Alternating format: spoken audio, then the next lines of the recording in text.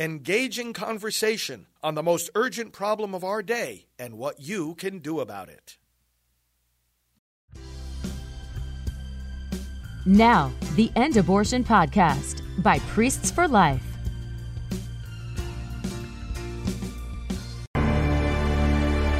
But you know what? When you and I take up this call and we talk about abortion, if we speak about it in church, we're told we're too political. If we speak about it in the political arena, we're told we're too religious.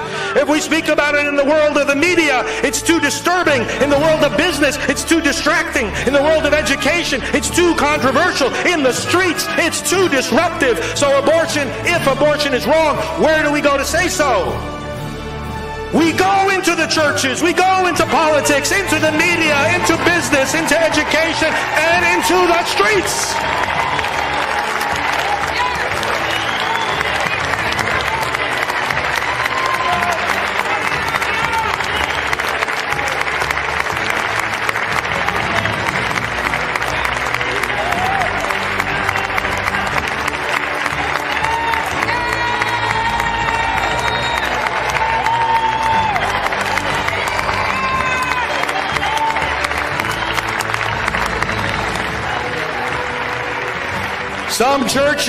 Some churches haven't wanted to get involved in political hassles with the government, so they've been silent on abortion. They didn't want to get involved in hassles from the government. They didn't want to take the fight to the government.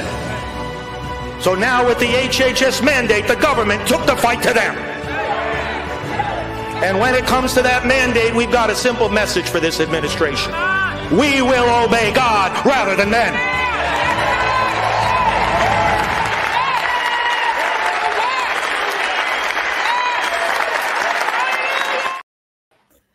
Well, of course, that was a nice memory. And of course, for those that are tuning in, this is the day we are going to announce who are the winners for January. That you hope you'll be there at Constitution Hall. The day of the March for Life. The day of the March for Life, Friday, January 19th.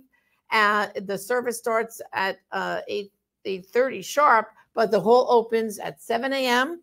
We'll have a mass. A Catholic mass is at 7:30, and then at 8 o'clock we have beautiful music plays. And 8:30 sharp, the prayer service starts, and you're out by 10:30. You can plenty of time to get down to the mall for the rally. So it's one of our favorite days, and and we've been awarding this Pro-Life Award for many years, many years, decades, in fact.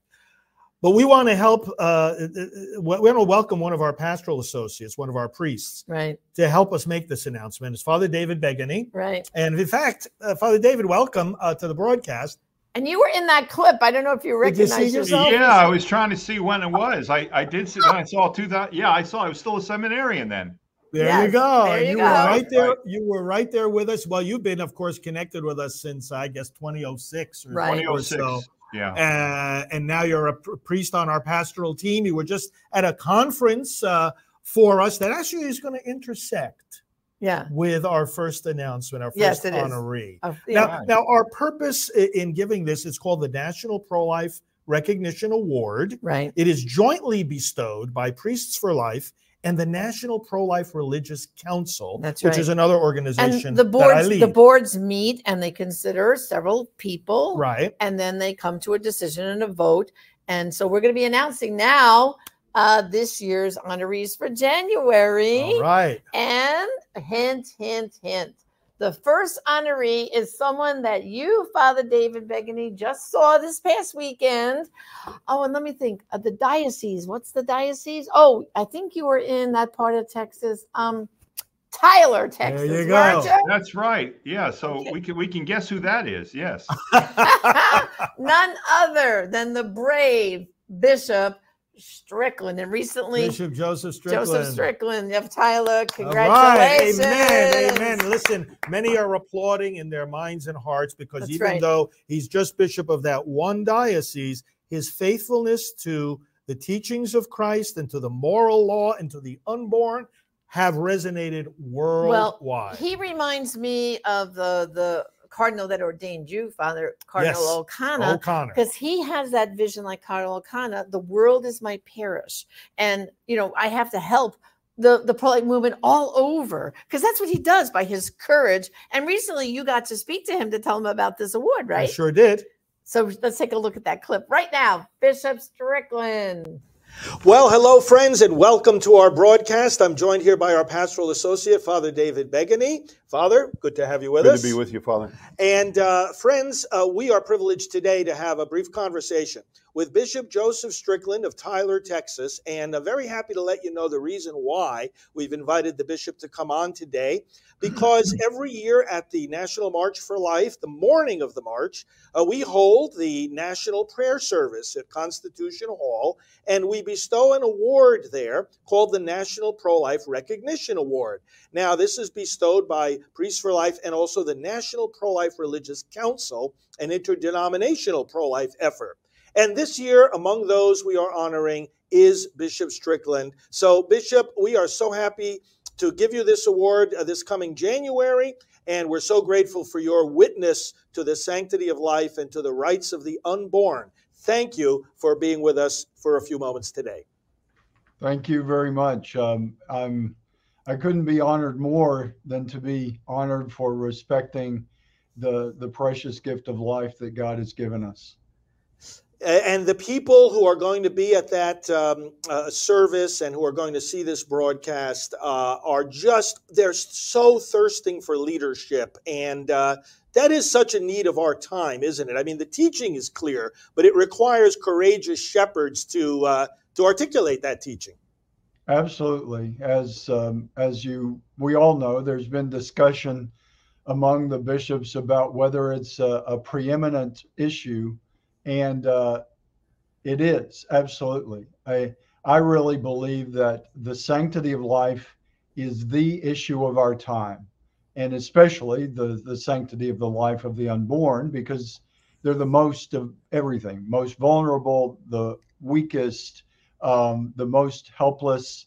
And so it is the issue of our time. And we're seeing, sadly, so many in the spectrum of what the church teaches clearly, but does need to be spoken more clearly and more vigorously, the sanctity of life from conception to natural death along that spectrum. And I know I'm not saying anything that you're not aware of at Priests for Life, but along that spectrum, life is being attacked almost at every turn. And so when we lose the sanctity of the life of the unborn, as I've said many times, then everyone's vulnerable. And sadly, we're seeing that vulnerable reality for really every human being in the world at this time. Bishop, are the U.S. bishops planning any particular program now to, reinforce this, the sanctity of human life as the preeminent issue? Or are they still debating whether or not they want to make that a formal policy? Father, I'm not aware of any initiative. It may be happening. I would love it if it was, but I certainly am not aware of any real focused initiative to underscore the preeminent truth of the sanctity of the life of the unborn. I just don't see that's where the focus of the bishops in this country is. It needs to be, in my opinion, but I don't see that focus. But if the shepherds aren't leading, then we just have to continue to encourage every shepherd that is. And thankfully, there are some that are very strong. And mainly, the flock, the faithful. At every opportunity, the faithful have to stand for the sanctity of life and to really recognize it as the issue. As I'm sure the three of us have said many times in many ways, if you don't manage to be born, then all the other issues, economic and equality, all the issues that are significant, but you don't starve to death if you're already dead in the womb. And so we've got to really emphasize to humanity that great gift from God. And that's part of the issue that really isn't being tackled as well. Is life comes from God.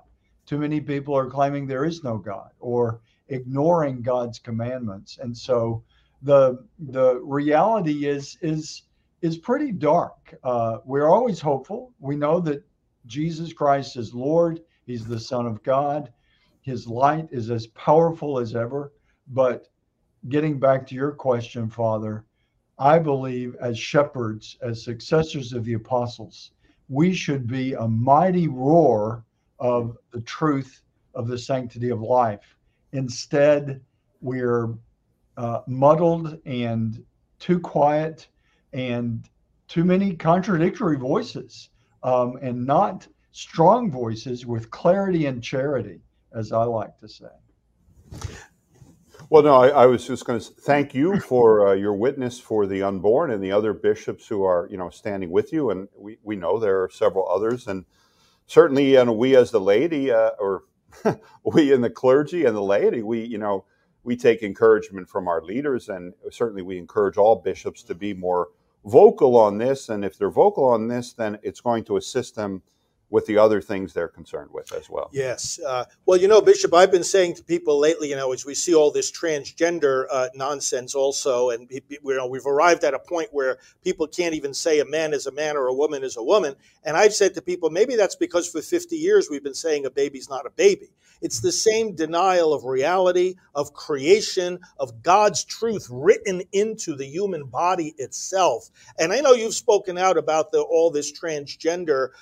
It's a form of tyranny, really, and it leads to a lot of attack on our religious freedom, on our Catholic values, on our students in the schools. What is your word of encouragement to the faithful as we continue on the path of restoring protection to the unborn, of seeing all these attacks really as part of one really demonic plan?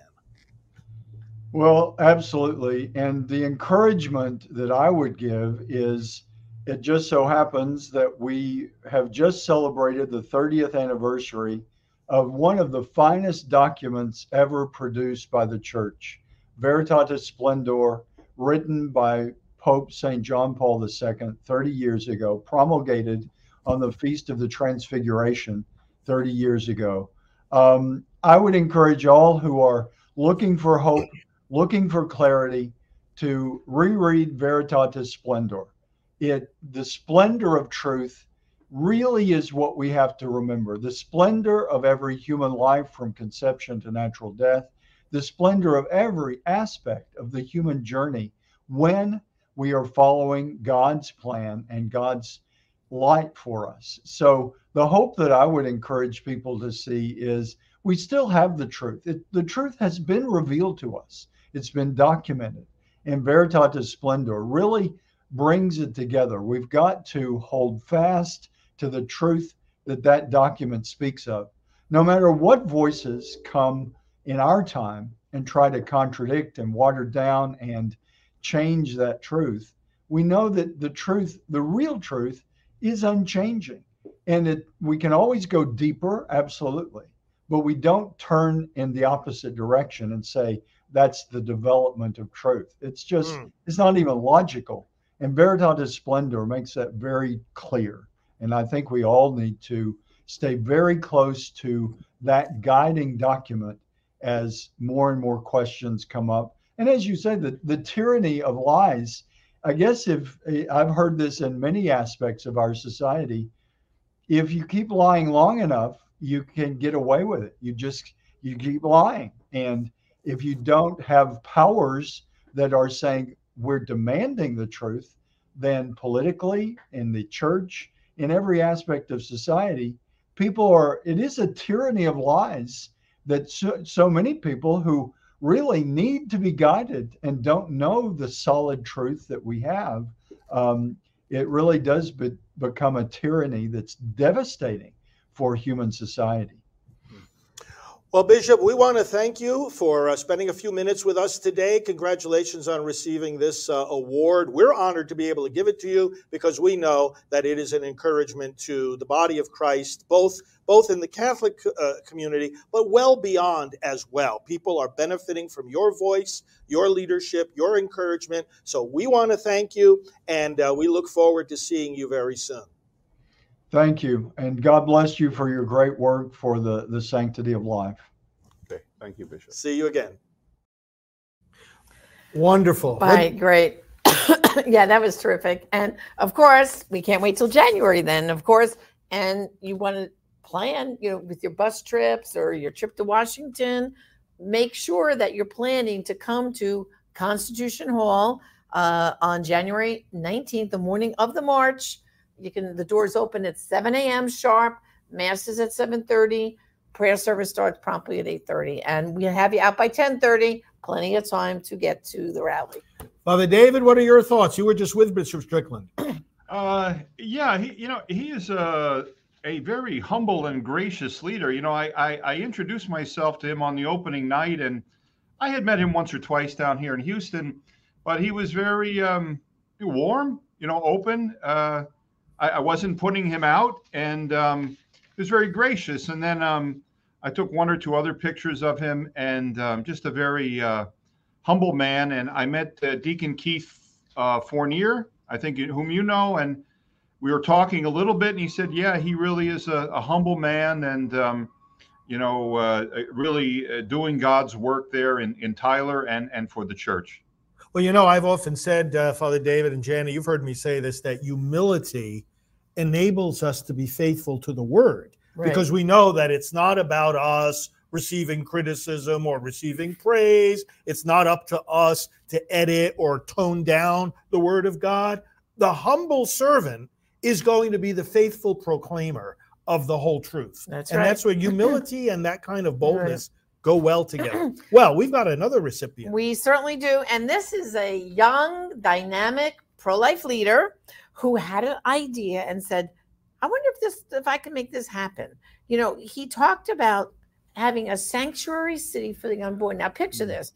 This gentleman too, he comes from Texas, another Texan. Oh, it's Texas time. So the state of Texas, you guys should be very proud. You better be getting those buses amped up to come, right? And Father David, you better get a bus going too from Houston, right? Okay, definitely, sure. Because it's like Texas pride happening now. That's right. And, even though Texas, since the overruling of Roe, has been very favorable in this progress of outlawing abortion, he thought of this even before that and said, why can't we get a county or a town or a small area to say, you know what, we're going to pass an ordinance in our town to say abortion's not allowed here anymore. Yeah. I mean, it was a great idea. He sought legal advice, and he's been doing it all across the country, even in blue states, which I think is miraculous, where they're killing babies till birth. He's getting these sanctuary cities. So, of course, our other recipient, another proud Texan, is Mark Lee Dixon, the founder of Sanctuary Cities for the Unborn. We're very, very happy about this. And let's... recently you had a chance to chat with him, too. Yeah, let's let him share his vision now with all of us. Well, friends, we are so happy in this special broadcast to be joined now by Mark Lee Dixon.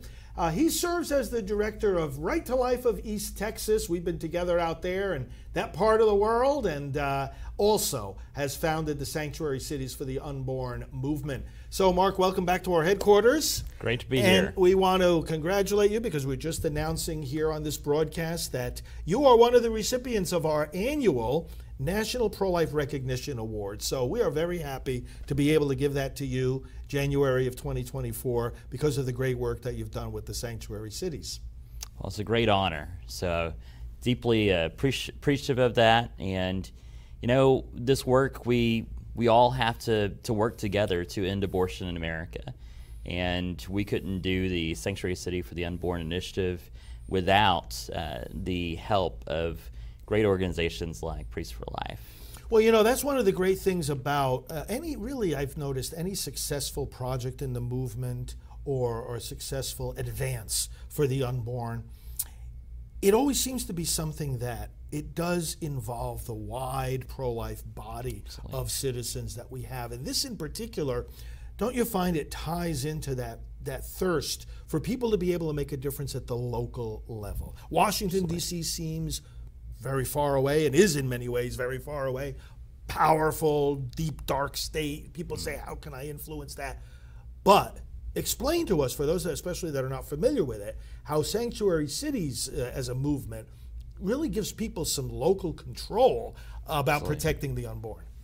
So the Sanctuary City for the Unborn initiative, at the root, it starts, AIM is 515, to hate evil, to love good, and to establish justice within the city gates. Within the city, right. Okay. And perhaps the Lord, the God of hosts, be gracious on the remnant of Joseph.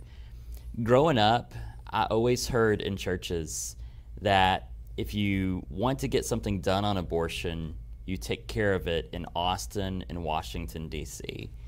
And that's not what Amos 5:15 says.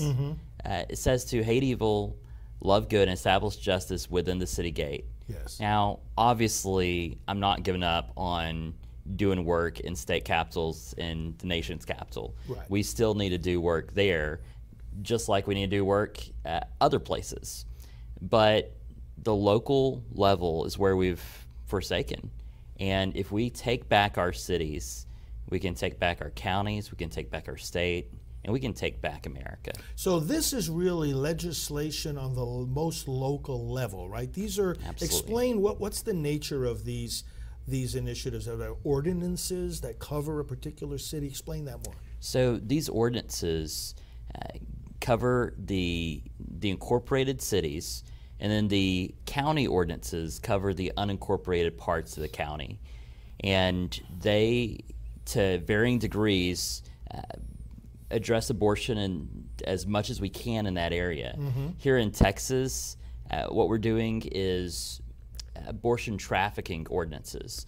So there's still work to be done even in Texas. Right. Because we're seeing what's happening with the abortion assistance groups paying for abortions across the border. And so we go as far as we can go to truly work at ending abortion in America. The Texas ordinances right now, they're having an impact in places like New Mexico and Colorado. And that's the way it should be, that Texas has got a Texas. We've got to keep on keeping on. You know, Texas is viewed as a leader in pro-life legislation, and I want to make sure we keep being a leader in pro-life legislation. Right. We all have to do our part. So in a state where abortions are generally legal, maybe there's some limit later in pregnancy, what would a sanctuary city be saying? Basically, no abortion in our city? Well, no abortion in our city, but then also going further to say, like Mitchell County recently in Texas, they said in the unincorporated parts, the roads and the runways cannot be used for abortion trafficking. Oh, okay. And if there's an attempt to use those for abortion trafficking, then there's this mechanism where those abortion traffickers can be sued into oblivion. Now, how do the lawyers that help you, because obviously there needs to be a lot of legal input into this, how do they explain how this works in this sense? That people might ask, well, wait a minute, if abortion is legal in our state, how can it not be legal in that particular city? Is it because the local government can go further in protecting the unborn than the state government? Right. Now, in states where it's illegal, like Texas, of course, we have some room to go further on some things. Now, in states where it's legal for abortion, like New Mexico and Colorado, Illinois, out of control, right? They have unrestricted. Absolutely, they have legislation that prohibits cities from passing ordinances. Okay, we've got to be careful there. Yeah, and so the ordinances there, where in states where abortion is deemed as legal, we are passing ordinances which I call de facto abortion bans. They accomplish the same purpose, but they are requiring compliance to federal statutes known as the Comstock Act, which was passed in 1873, prohibits the mailing and receiving of abortion-inducing drugs and abortion paraphernalia. And so we know that federal law trumps state laws and state constitutions. Yeah.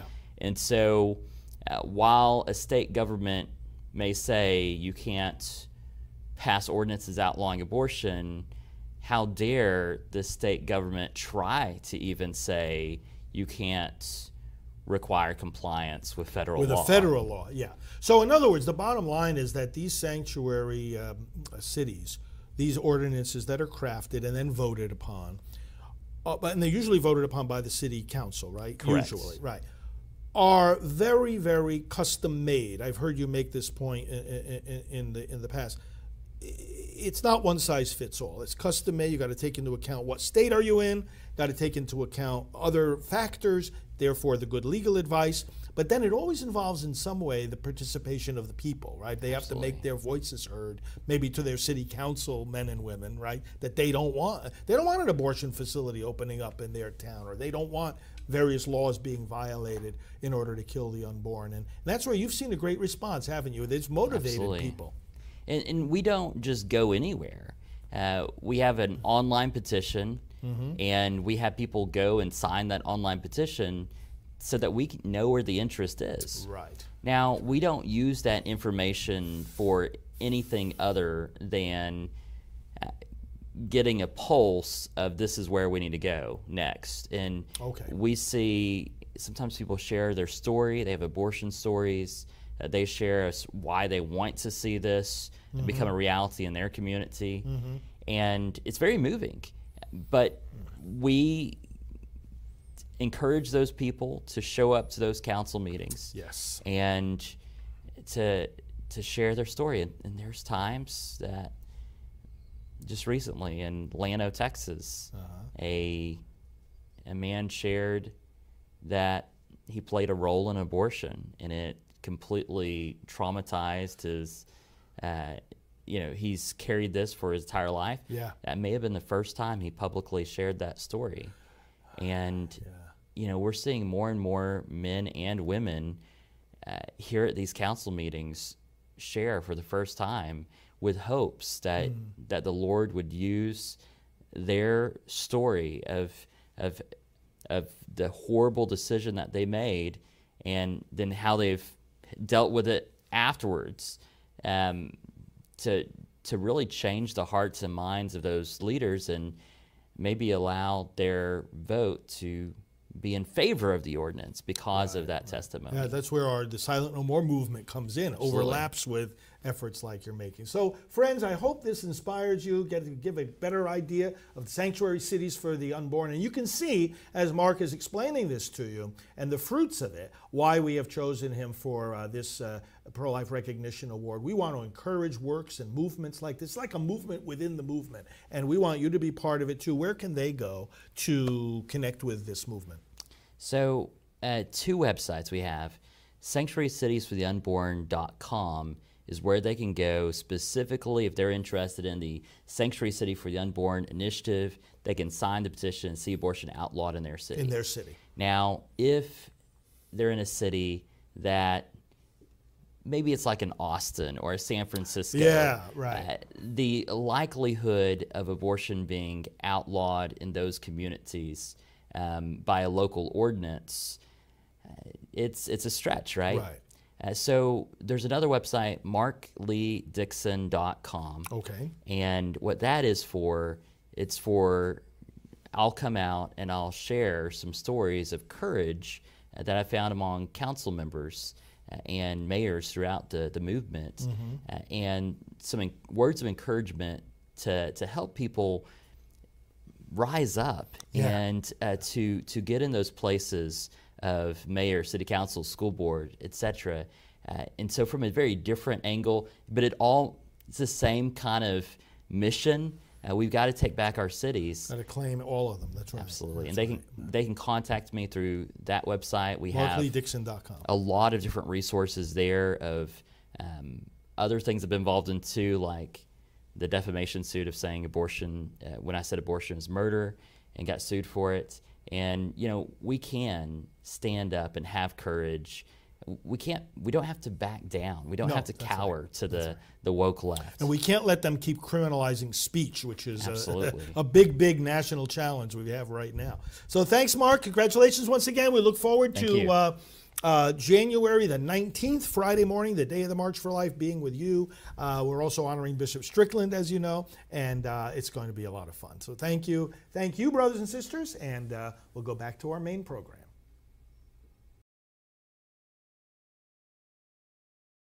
And people know Mark, in the pro-life movement, and of course Bishop Strickland. And so our idea of coming together, we want to fill that Constitution Hall so that they can see with their own eyes the gratitude of the people. That's right. And we always ask our awardees to hang around, have some time for conversation, pictures, and things like that. And I think that's a good challenge, though. If a sanctuary city was formed in your town or county, maybe you need to have a representative there. Come on out and thank Mark in person. Exactly. Or if you want one to happen. There. Yeah, we might have some other special guests that day too at the prayer service. We'll announce more as we plan. As we get closer. But they can go to nationalprayerservice.com. Right. Let us know if your bus is coming. There's no charge, but we do want to kind of get how many buses are coming and how many people. So let us know. And Father, any more comments from you about it? Well, no. It's fascinating to find out about Mark's work, Sanctuary Cities for the Unborn. I hadn't heard about that. I'm going to have to look into that a little bit more. But certainly, if we can have sanctuary cities for men and women who are searching for better opportunities in the United States and come across illegally, we certainly ought to have them for the unborn, and hopefully. Those who embrace the dignity of men and women searching for better lives will embrace the dignity of the unborn as well, and support them too. Well, thank you, Father David, for joining us. And of course, we'll see you real soon at headquarters when you come down periodically to do more programming and meetings with us. So, and thank you for being part of our pastoral team. Well, thanks for letting me be part of it. And, it's good to be involved and of course to work with you and Father and the whole staff. Okay. God bless. God bless you too. All right. So nationalprayerservice.com, like you said, where the engines are rolling now for preparing for that big day and for the March for Life and all the other things we do in conjunction with the March for Life, the Silent No More testimonies at the conclusion of the March. And then this year again, the very next day, I'll be hopping on a plane and going to the West Coast for the Walk for Life. That's right. That's right. So, well, we hope to see you in D.C. Make your plans now and let us know you're going to be there. We'll see you then. Thanks, and God bless. God bless you, friend. This has been the End Abortion Podcast. To learn more, to help end abortion, and to connect with us on social media, visit endabortion.net.